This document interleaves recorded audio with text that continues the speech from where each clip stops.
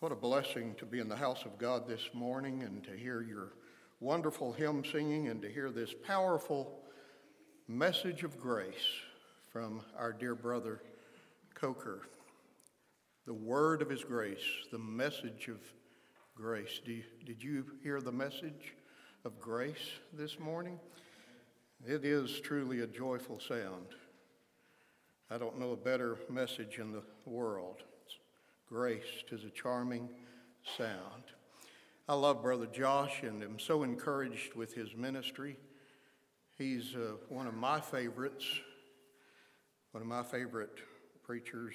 I sure enjoy him and appreciate his studious mind and his tender heart.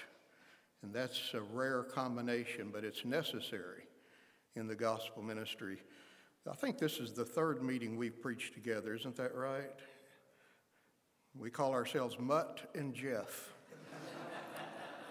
Some of you kids don't know what I'm talking about, but anyway, he's about 7'5" and I'm about 4'6", so Mutt and Jeff.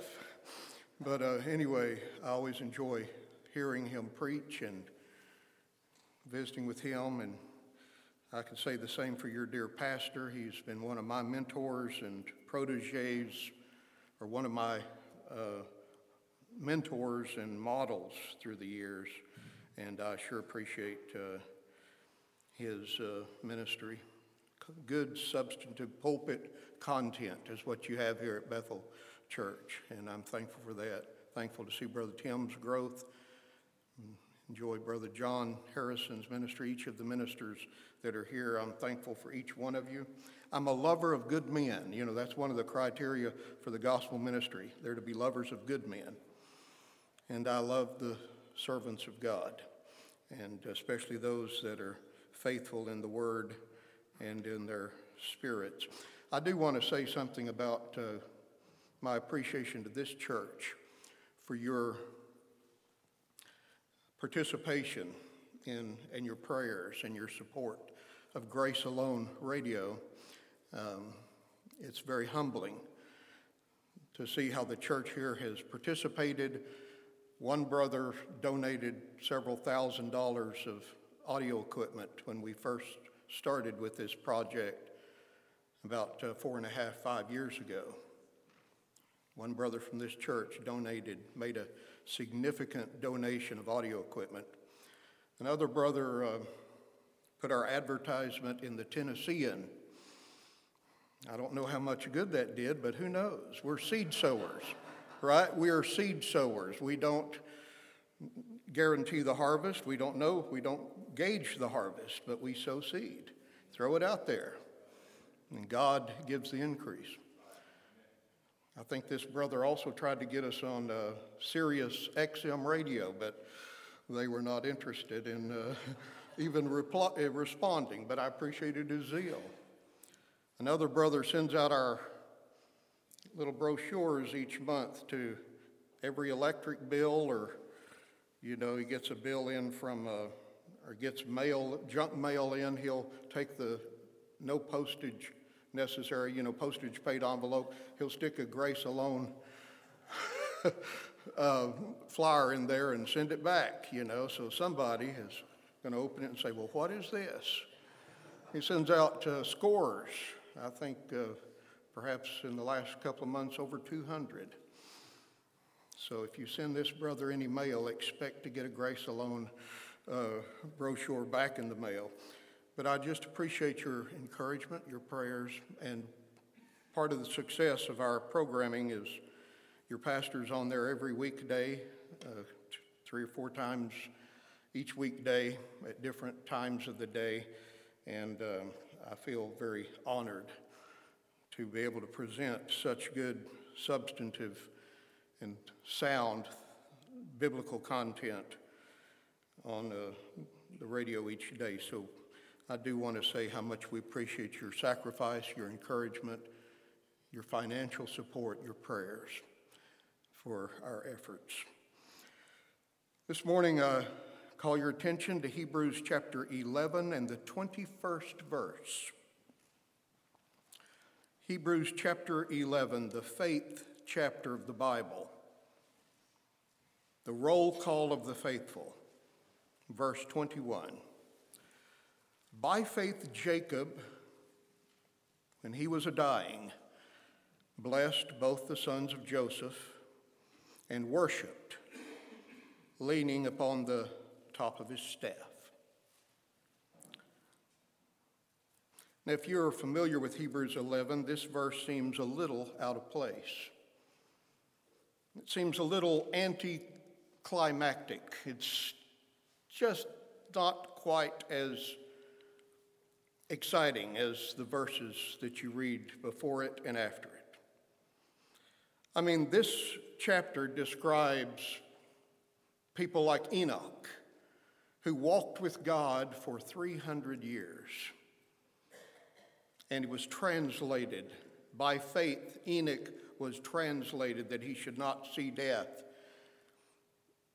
For before his translation, he had this testimony that he pleased God. That's his, if he had had an epitaph, if he had had a tombstone, which he didn't because he went to heaven without dying, but his motto, the summary of his life is, he pleased God. What a tremendous thing to say about somebody, right? Enoch. It tells about Noah, who spent 100 years building a massive ship, an ark, to keep his family safe during a global catastrophe. When it had never rained, Noah endured the ridicule of the public. He endured the physical stress of preparation and labor. For 100 years, it took him to build this massive structure that was about the length of 1.5 football fields. I mean, and it had never rained. Can you imagine what faith it took to do that? That's pretty stupendous, wouldn't it? In contrast to these men, we read Enoch, when we read in our text, by faith Jacob, when he was dying, blessed his 2 grandsons, and he worshiped leaning upon the top of his staff, that is, his walking stick, his shepherd's staff, his cane. It's not very exciting, is it? I suggest this text offers a snapshot of Jacob's faith at the end of his life. But unlike the others, both before and after, here in Hebrews chapter 11, the example that he cites from Jacob's life is again anticlimactic. It's less than stellar. Furthermore, I would say this morning, with no disrespect intended to Jacob, it seems to me that he just doesn't seem to be on the same level of valor and integrity and devotion to God as most of the other people in this chapter. In all candor, there's not a lot about Jacob's life that stands out as impressive, much less heroic in the list here of the heroes of faith. Like I said, Enoch walked with God for 300 years. Noah spent 100 years building a massive ship, the ark. Abraham deliberately let go of the security of his home for a promised future inheritance that did not yet exist. Abraham, leave everything you know for something that is to come, and I'll show you when you get there what it is. Can you imagine just walking away from a 20-room mansion, a career, all of your money, all of your friends and family, your high school alma mater, just walking away from it all into a land that he didn't even know where he was going? What faith it took to do that. That's pretty stellar. That's pretty impressive. What about Moses? Moses, we're told in this chapter, refused a life of unique privilege and a future political power. It's possible that Moses was second in line to take the throne of Egypt after Pharaoh's death. But Moses abandoned all of that. He grew up there in the palace, but he let it all go to align himself with people that were at that very moment slaves. And he devoted the remainder of his life to leading this pesky group of refugees through the wilderness in spite of their murmuring and complaining. That took a lot of faith. What about Joshua? He's mentioned in this chapter, at least by inference. He led the nation in the conquest of Canaan. Jericho was conquered under Joshua's leadership. Again, very impressive. What about the youthful David? He's mentioned by inference as well in this chapter. He faced off with the champion of the Philistine giant named Goliath, and he slew him with a sling and a stone. Or Daniel. This chapter speaks of those who stopped the mouths of lions. No doubt that's a reference to the story of Daniel. He spent a restful night in a den of hungry lions rather than compromise his commitment to the only true and living God. Daniel, I say, my friends, was a man of faith. I call these people, like Enoch and Noah and Abraham and Moses and David and Daniel, leapers. Leapers. There's a text in Psalm 18:29 that reads as follows: "By my God I have run through a troop, and by my God I have leaped over a wall." I'm a fan of track and field.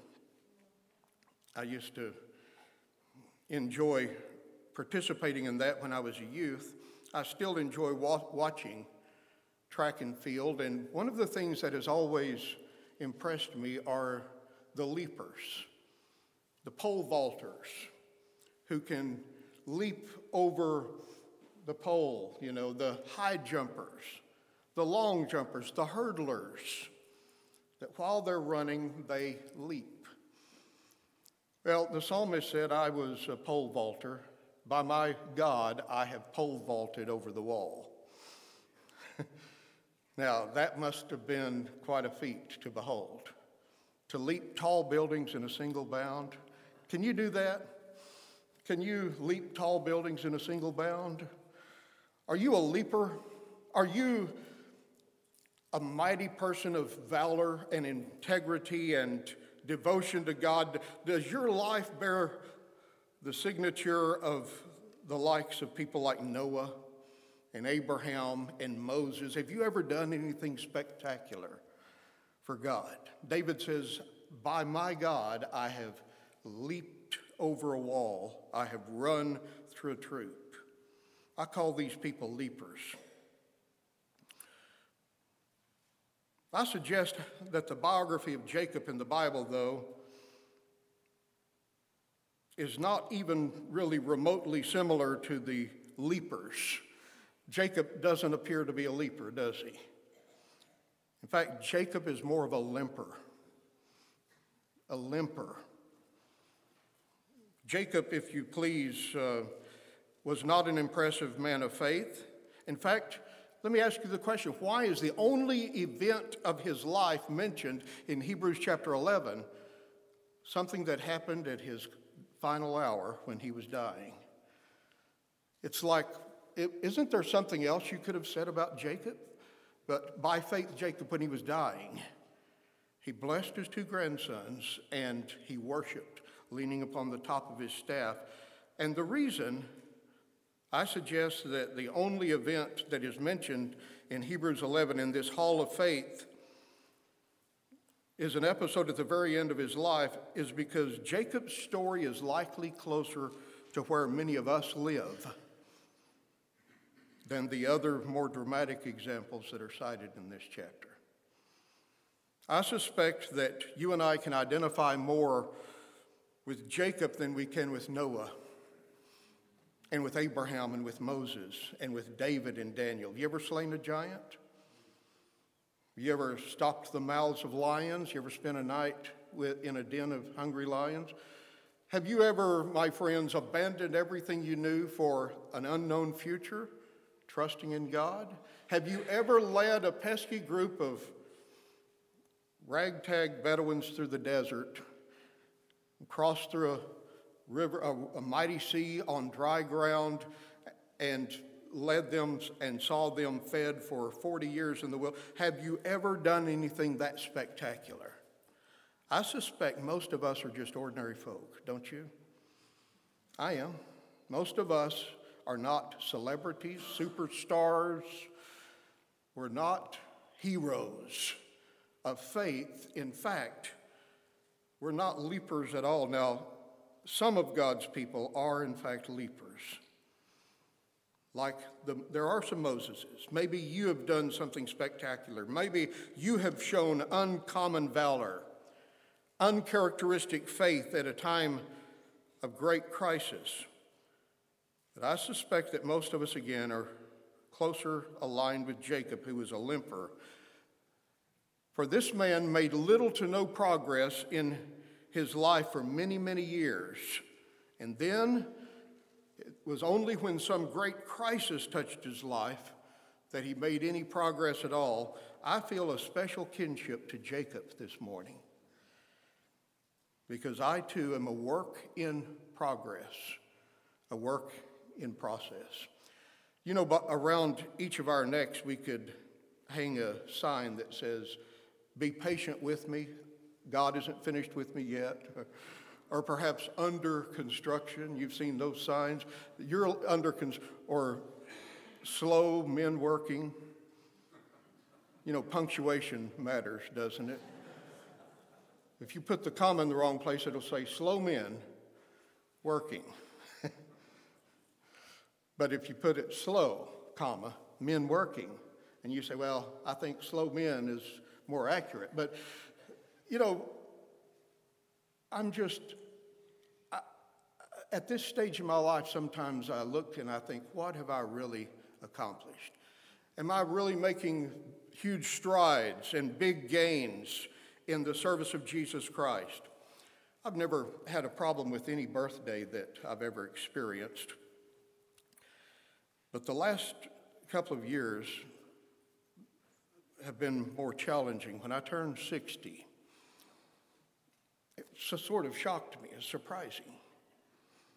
And I realized that I'm not a spring chicken anymore. Now, those of you who are in your 80s say you're still just a young'un, right? But those who are in your 30s would say you're an old codger, you're an old geezer.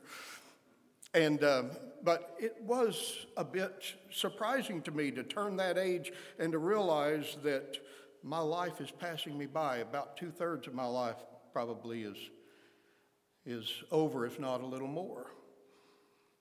And it made me think about what small progress I've made in the service of the Lord. Have you ever thought about that? You ever thought, I'm not nearly as far along as I thought that I would be at this point? Brother Josh quoted the verse in 2 Samuel 23:5, although my house be not so with God. That's something David said near the end of his life. Although my house be not so with God. What did he mean? There are several possibilities.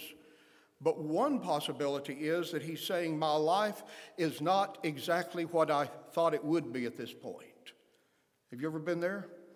I wonder if there's anybody under the sound of my voice today who can identify with this thought, that I really thought that I would be more devoted, more godly, that my life would have counted for the glory of God in greater degrees than it has at this point. But I feel, like the hymn writer said, much of my time is run to waste. You ever feel like that? And I perhaps am near my home. The water under the bridge is more than what is in front of me. What assurance that last phrase or sentence in the song says, but he forgives my follies past and gives me strength for days to come. But here's the point that I make today. Some of God's people are indeed leapers. I admire them. But most of God's children are limpers through life, like Jacob. You say, why do you call Jacob a limper? Well, turn back with me just a moment to Genesis chapter 32, and I want to read you the narrative here of the fourth of Jacob's 4 encounters with God. Now, Jacob had 4 encounters with God during his personal history. And each encounter was a point of crisis, was at a time of crisis in his life. His first encounter was in Genesis 28 at Bethel. And the crisis here was Esau had threatened to kill him. You remember the story that Jacob had stolen Esau's birthright, and now he's stolen his blessing. And Esau, when he hears that Jacob has deceived his old blind father and gotten the blessing in his place, says, I'll kill him if it's the last thing I do. And Jacob's mom says, you better get out while the getting's good. That's the Michael Goins translation. And Jacob leaves home on his own. This young man who had been somewhat pampered now can find nothing to sleep on the first night except a rock for his pillow. And at Bethel, he has this vision. God appears to him, you remember? And he sees the ladder stretched from earth to heaven, and the top of it touches heaven, the bottom of it touches the earth, and the angels of God are active on that ladder. They're coming down they've been dispatched to carry out some task or assignment, and then they're going up. Once they finish that assignment, they're returning to get new orders. And there's a picture of constant activity. By the way, there's a connecting link between the unseen world, the invisible world of heaven, and the visible world in which we live, and it's called the providence of God. And the Lord uses angels as agents of his providence. What are angels? They are actual created beings that God made, and they are dispatched, they're used, employed in his service to do his bidding. Hebrews 1:14 says, are they not all ministering spirits sent forth? Who sends them forth? God does. Sent forth to minister to those who are the heirs of salvation. Who is that? It's God's children, you and me. So the angels are dispatched to minister to you and to me. And what Jacob sees on this occasion at Bethel, in the first of 4 encounters with God, is he sees a picture of providence, of God's involvement in his world. Aren't you glad to know God is involved in his world? Aren't you glad to know, my beloved, that God is not remote and disconnected and distracted and says, okay, you figure it out on your own. I'll see you when you get to heaven. The God who loved us and died for us and redeemed us is also interested in our lives day by day. He's involved in our lives. The hands that bled for me are the hands that provide all of my needs and yours as well. Yes, I rejoice in that wonderful truth. But Jacob sees this picture and he has this encounter with God. See, Esau has threatened to kill him, and God comes to Jacob, and Jacob says when he wakes up, this is the gate of heaven. This is the house of God. That's what the word Bethel means, Bethel. This is where God lives. And he said, and I knew it not. In other words, I was oblivious. Now, Jacob, if you know his character, was a shyster. He was this quintessential con artist. His name, Jacob, means trickster, heel catcher, supplanter. He was a fraud, a deceiver. This young man he operated by the motto, look out for old number one. The most important person in Jacob's life was whom? Jacob. Jacob was interested in Jacob. And he spent his life conning other people, hustling other people out of what belonged to them. And, you know, the first act that we see of him is he's clutching his brother's heel. In other words, you're not going to get ahead of me. I'm looking out for myself. As an infant, a preborn infant, he's clutching the heel. Jacob is tricky. You can't trust him. Have you ever known anybody? Have you ever been somebody like that? Is there part of your nature that is somewhat deceptive, a little bit and just not quite honest, and you just like to, you like to try to get an edge, an advantage. Jacob was that kind of person. Would you call that a character flaw? I would. By the way, we're all flawed human beings, aren't we? Jacob, his brother, finally got tired of it and said, I'm going to kill him. I mean, I don't blame Esau a lot. Jacob, the first time he deceived him, Esau had been hunting and he was hungry, and Jacob had a mess of pottage. I don't know what that means. I think of soup and sandwich. And he says, may I have something to eat? I'm famished. And Jacob says, it'll cost you something. He's always got an angle. I'll sell you a bowl of soup. He said, well, what do you want for it? He said, how about your birthright? Now, the birthright meant that when Dad died, the person who had the birthright was the new patriarch of the family. They were in charge. The right of, birth order, the birthright meant that I have the right to manage the family, and the entire inheritance is at my disposal to do with it as I please. That's the birthright. And Esau sold his future for one bowl of soup. How foolish. The book of Hebrews talks about that and says, be not like Esau, who for one morsel of meat sold his birthright. He gave away the future for temporary and present gratification. How many people are living for the moment without any concern for the long-term consequences or implications of their actions? But Jacob took advantage of it. He didn't lose a moment's sleep feeling guilty over it. And then the next time, of course, you know how he deceived Jacob. His mother helped him in this scheme in which he dressed up like Esau, and he came in with some goat meat that she had seasoned just right. Rebekah must have been a wonderful cook, because Isaac, who had a sensitive palate, he knew what he liked. He loved that fresh venison. He loved venison. He knew it, but he said, oh, this is delicious. And he gave Jacob the blessing, which was the barakah.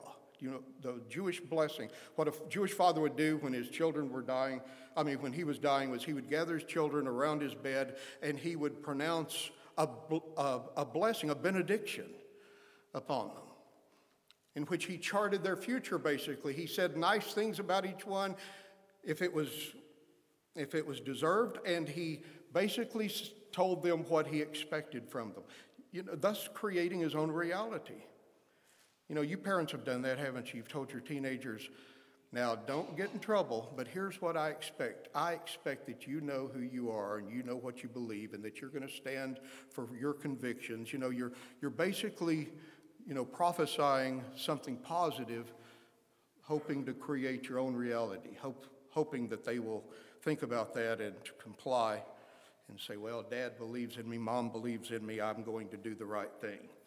Well, that's what a blessing was. And Jacob got the blessing. That's encounter with God number one at Bethel, under the crisis of Esau's threat upon his life. The second encounter is in Genesis 31:3 at Haran. And the crisis is Uncle Laban has begun to suspect Jacob is hoodwinking him. He's deceiving him. Jacob had, through some kind of genetic engineering and manipulation, he had figured out a way in the breeding of cattle to get certain cows with certain features that Laban had told him, I'll let you keep those cows. So Jacob has used genetic engineering to get his own herd, and his flocks are growing, his herd is growing, and Laban's is diminishing, and Laban begins to suspect that he's taking everything from me. He was crafty, old Jacob. And is he really godly? Would you say Jacob was a godly young man? Now, he did say to God at Bethel, Lord, I'll give you 1/10 of all that I earn if you will bless me. Do you think that's a good bargain? Do you think Jacob is showing spiritual maturity? It's better than being a God denier, but he's still not quite on board, right? He's bargaining with the Lord. And that's not a sign of spiritual maturity. I suggest Jacob seldom thought about God. His religion was all in his head. Jacob was interested in getting a leg up and a foot in the door and, well, to make a long story short, at Haran, Laban is suspicious. God appears to Jacob again in Genesis 31, verse 13. And he says to Jacob on this occasion, let me read you the verse. I am the God of Bethel, where thou anointest the pillar, the same God that appeared to you back then, where thou vowest a vow unto me. That's the bargain that I mentioned. Now arise, get thee out from this land, return to the land of thy kindred. Now he's been gone for how long? 20 years? Is that right? He worked 7 years for Rachel. He got Leah. 7 more years for Rachel. That's 14 plus 6 years in uncle. So he's been gone from home after Esau threatened to kill him for 20 years. Now Laban begins to think that Jacob is taking advantage of him. He's suspicious. God says to Jacob, you need to go home. Then the third encounter with God is in Genesis 32, verses 1 and 2 at Mahanaim, which means 2 bands, 2 armies. And it is here under the crisis of Uncle Laban's revenge. Laban has heard now that Jacob is gone. He's taken his wives. Laban has gathered an army to pursue him. That God appears to Jacob and says, I will protect you. He sees the angels. He has his own family with him, his own entourage, but he sees the angels on this occasion. But in Genesis 32, now Esau, he gets the news that Esau is coming to meet him with a band of many soldiers. And we read these words, Jacob that night before he met Esau was left alone. And there wrestled a man with him until the breaking of the day. And when he saw that he prevailed not against him, he touched the hollow of his thigh, and the hollow of Jacob's thigh was out of joint. And he wrestled with him, and he said, let me go, for the day breaketh. And Jacob said, I will not let thee go, except thou bless me. And the angel said to him, what is thy name? And he had to admit, my name is Jacob, heel catcher, deceiver, fraud, con man.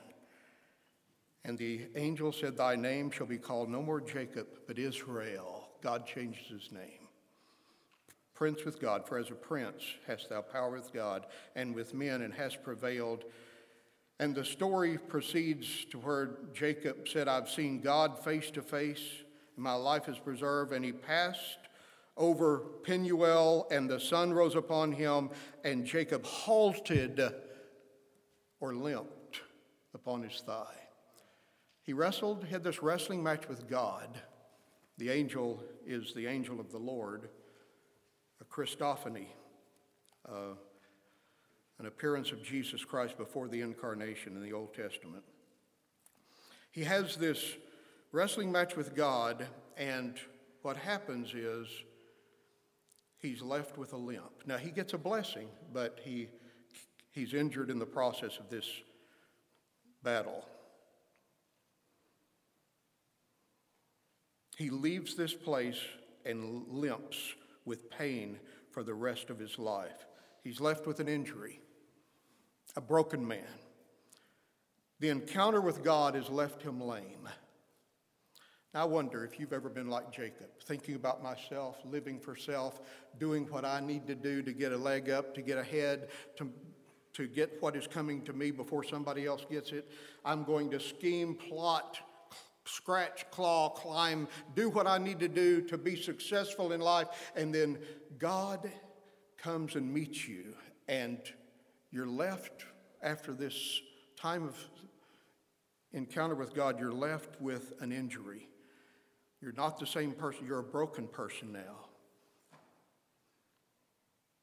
But you see, the purpose of this limp is to remind Jacob on a daily basis that he was weak and that he needed the Lord.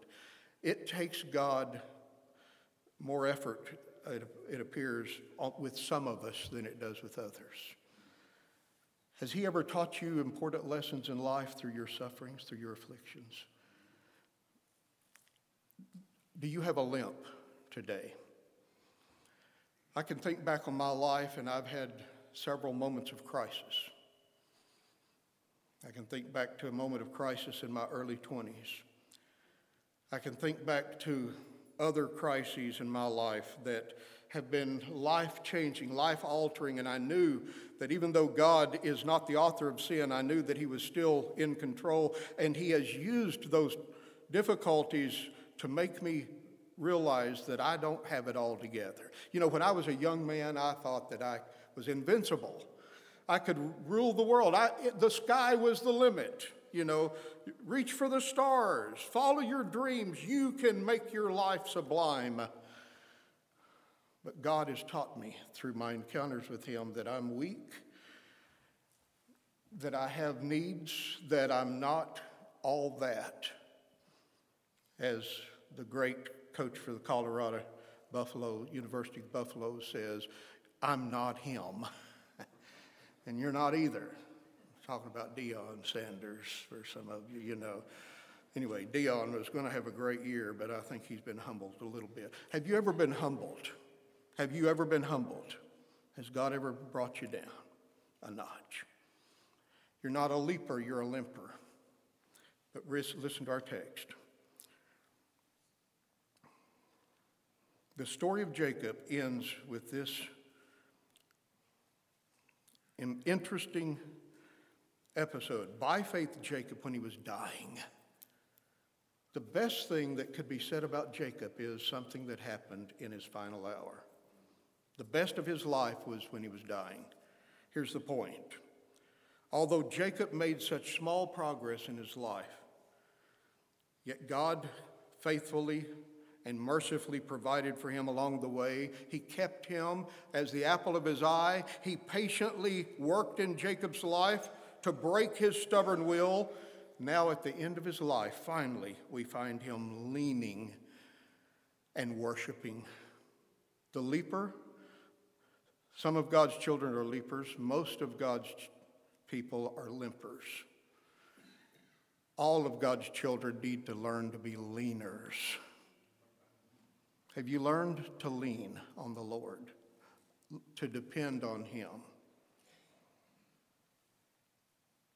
That's the posture that is appropriate for us all. Song of Solomon 8:5 says, "Who is this that cometh up from the wilderness, leaning upon her beloved?" The bride leans in dependence upon her beloved. Are you leaning on the Lord? You say, I don't need anything but myself. God has a way of teaching you better. And you're left with a limp through your trials, your difficulties, your heartaches, your sorrows in life. It leaves us with a limp, doesn't it?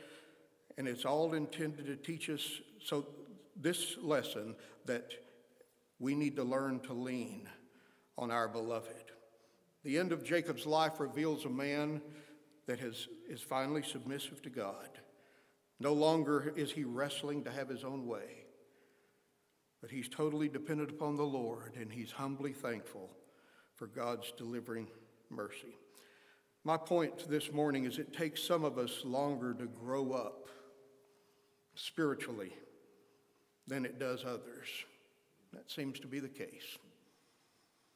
I'm a hard nut to crack. The Lord's been patient with me, but he's continuing to work on me. I'm not where I thought I would be at this point in my life. I thought I'd be much more consistent, much more useful, much more godly, much more influential. I still struggle with my old nature. Every once in a while I think, I've already conquered that tendency, that carnal tendency. I've already conquered. I haven't been in trouble with that in years. And then something happens and it's back again, and I think, what in the world? I've made zero progress. You ever feel like that?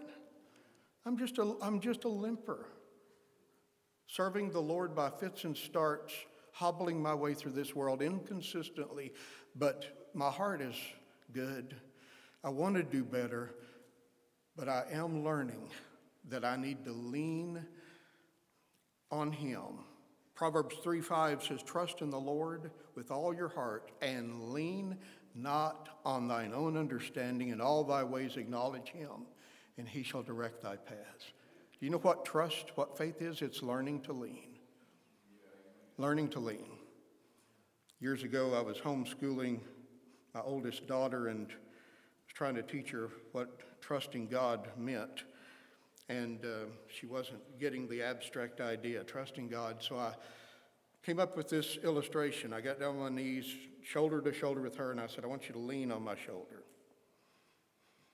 And as you're leaning, I'm going to move slightly to the right. And don't be afraid, I'm going to support you, but you keep leaning. And what happened as I inched my way over, her incline, her angle of incline became increasingly precarious, to the point that if I were to move suddenly, she would have fallen. And I asked her, I said, what would happen if I moved? And she said, I would fall, Daddy. Then I asked the question, do you think I'm going to move? And she said, no. I know you wouldn't hurt me.